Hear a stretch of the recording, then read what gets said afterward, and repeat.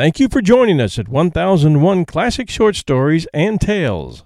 This week's episode, titled Washington's Glasses, details a moment in Commander George Washington's life in the trying years after the American Revolution, when the officers in his army, who had not yet been paid for their services and sacrifice, were on the verge of mutiny. Washington's Glasses is one of those stories that few people have heard of, yet it deserves to be heard, for it's a telling story of a great man. And now, Washington's Glasses. At the close of the Revolutionary War in America, a perilous moment in the life of the fledgling American Republic occurred as officers of the Continental Army met in Newburgh, New York, to discuss grievances and consider a possible insurrection against the rule of Congress. They were angry over the failure of Congress to honor its promises to the Army regarding salary, bounties, and life pensions. The officers had heard from Philadelphia that the American government was going broke and that they might not be compensated at all. And it was true. Congress had no money with which to reward them for their service. On March 10, 1783, an anonymous letter was circulated among the officers of General Washington's main camp at Newburgh. It addressed those complaints and called for an unauthorized meeting of officers to be held the next day to consider possible military solutions to the problems of the civilian government and its financial woes. General Washington stopped that meeting from happening by forbidding the officers to meet at the unauthorized meeting. Instead, he suggested that they meet a few days later, on March 15th, at the regular meeting of his officers.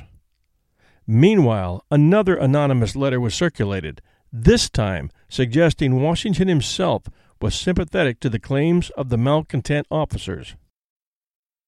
Tempers were smoldering, and the Army was threatening to march against Congress if necessary. And so, on March 15, 1783, Washington's officers gathered in a church building in Newburgh, effectively holding the fate of America in their hands. They were expecting a representative of George Washington to enter. The room was noisy, and the mood was foul. A hush suddenly fell over all the men in the room as a tall figure in uniform entered and strode toward the lectern. These men had learned to respect their commander through these past lean years of fighting when all was in doubt. They stayed silent, but were glaring forward at him with resentful eyes. A death-like stillness filled the room. He began to speak. Gentlemen, by an anonymous summons, an attempt has been made to convene you together. How inconsistent with the rules of propriety, how unmilitary, and how subversive of all order and discipline. Let the good sense of the Army decide. Thus much, gentlemen, I have thought it incumbent on me to observe to you, to show upon what principles I oppose the irregular and hasty meeting which was proposed to have been held on Tuesday last, and not because I wanted a disposition to give you every opportunity consistent with your own honor and the dignity of the Army to make known your grievances.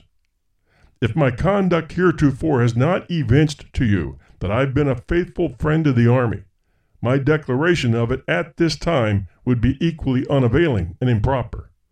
But as I was among the first who embarked in the cause of our common country, as I have never left your side one moment, but when called from you on public duty, as I have been the constant companion and witness of your distresses, and not among the last to feel and acknowledge your merits, as I have ever considered my own military reputation as inseparably connected with that of the Army, as my heart has ever expanded with joy when I have heard its praises, and my indignation has arisen when the mouth of detraction has been opened against it, it can scarcely be supposed, at this late stage of the war, that I am indifferent to its interests. But how are they to be promoted? And at this point he must have held up the anonymous letter that had called them all to the first scheduled meeting. The way is plain, says the anonymous addresser. If war continues, remove into the unsettled country. There establish yourselves, and leave an ungrateful country to defend itself. But who are they to defend? Our wives, our children, our farms, and other property which we leave behind us. Or, in this state of hostile separation, are we to take the two first, the latter cannot be removed, to perish in a wilderness with hunger, cold, and nakedness? If peace takes place, never sheathe your swords, says he, until you have obtained full and ample justice. This dreadful alternative of either deserting our country in the extremest hour of her distress, or turning our arms against it, which here is the apparent object, unless Congress can be compelled into instant compliance, has something so shocking in it that humanity revolts at the idea. My God! What can this writer have in view by recommending such measures? Can he be a friend to the Army? Can he be a friend to this country? Rather, is he not an insidious foe? Some emissary, perhaps from New York, plotting the ruin of both by sowing the seeds of discord and separation between the civil and military powers of the continent? And what a compliment does he pay to our understandings when he recommends measures in either alternative, impracticable in their nature. I cannot, in justice to my own belief, and what I have great reason to conceive is the intention of Congress, conclude this address without giving it as my decided opinion, that honorable body entertain exalted sentiments of the services of the Army, and, from a full conviction of its merits and sufferings, will do it complete justice. That their endeavors to discover and establish funds for this purpose have been unwearied and will not cease till they've succeeded, I have not a doubt. But like all other large bodies, where there is a variety of different interests to reconcile, their deliberations are slow. Why then should we distrust them? And in consequence of that distrust, adopt measures which may cast a shade over that glory which has been so justly acquired, and tarnish the reputation of an army which is celebrated through all Europe for its fortitude and patriotism? And for what is this done? To bring the object we seek nearer? No, most certainly, in my opinion, it will cast it at a greater distance.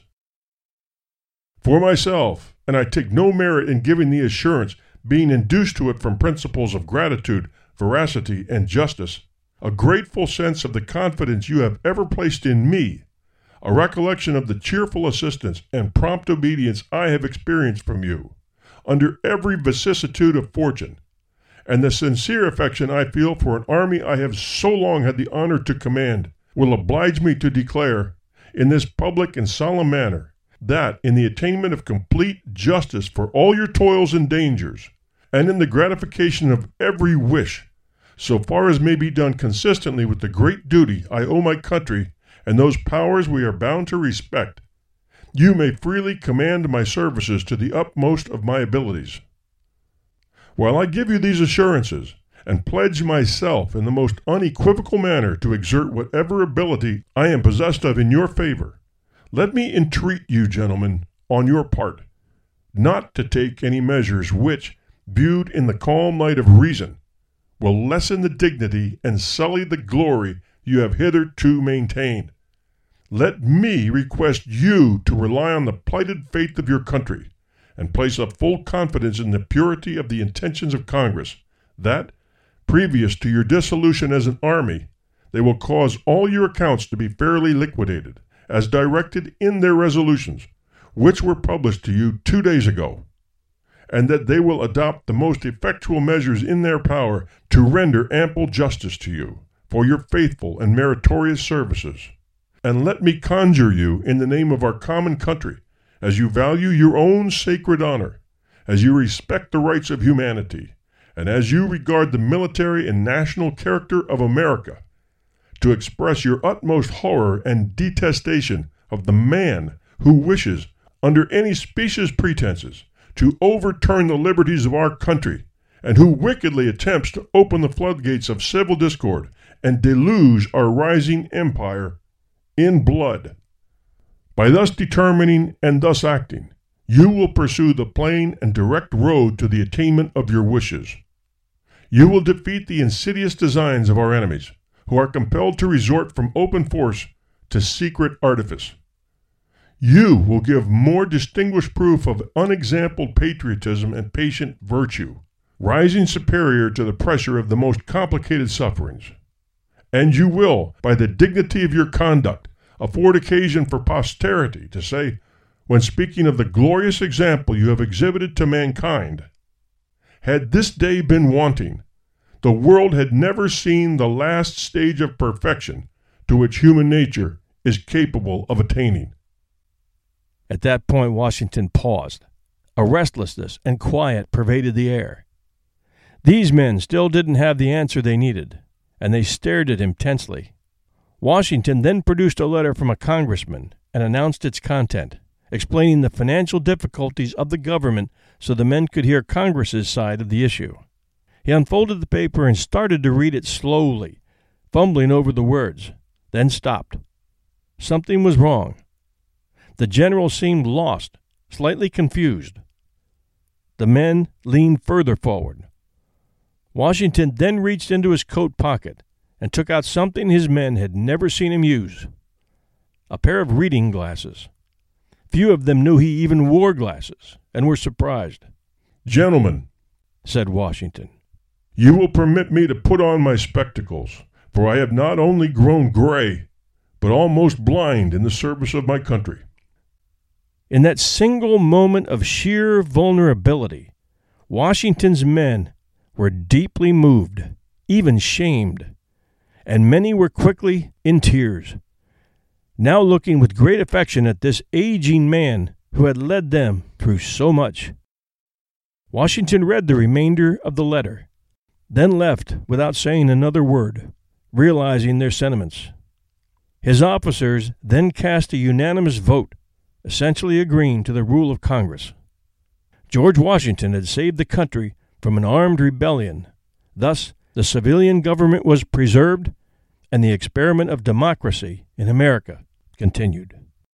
Thomas Jefferson later said of this, "The moderation and virtue of a single character probably prevented this revolution from being closed, as most others have been, by the subversion of that liberty it was intended to establish." Thanks for joining us at 1001 Classic Short Stories and Tales. You can catch all our episodes at iTunes Podcast app, as well as podbay.fm, stitcher.com, audioboom.com, iHeartRadio, and just about anywhere podcasts are found. Our show is weekly and usually premieres every Sunday night at 8 p.m. Eastern Standard Time. We're part of a growing 1001 Stories podcast network, and we invite you to enjoy our sister show, 1001 Heroes, Legends, Histories, and Mysteries, at all the same locations. Our Facebook page is facebook.com/1001 Heroes, and our Twitter address is @1001podcast.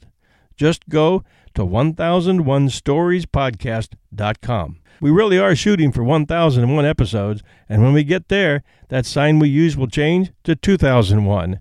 It continues to be a fantastic journey for us, and we appreciate each and every one of you who listen, review, and share our shows. We just celebrated 2 million listens since we started, and it's all thanks to you. This is your host and storyteller, John Hagedorn, and this is our story.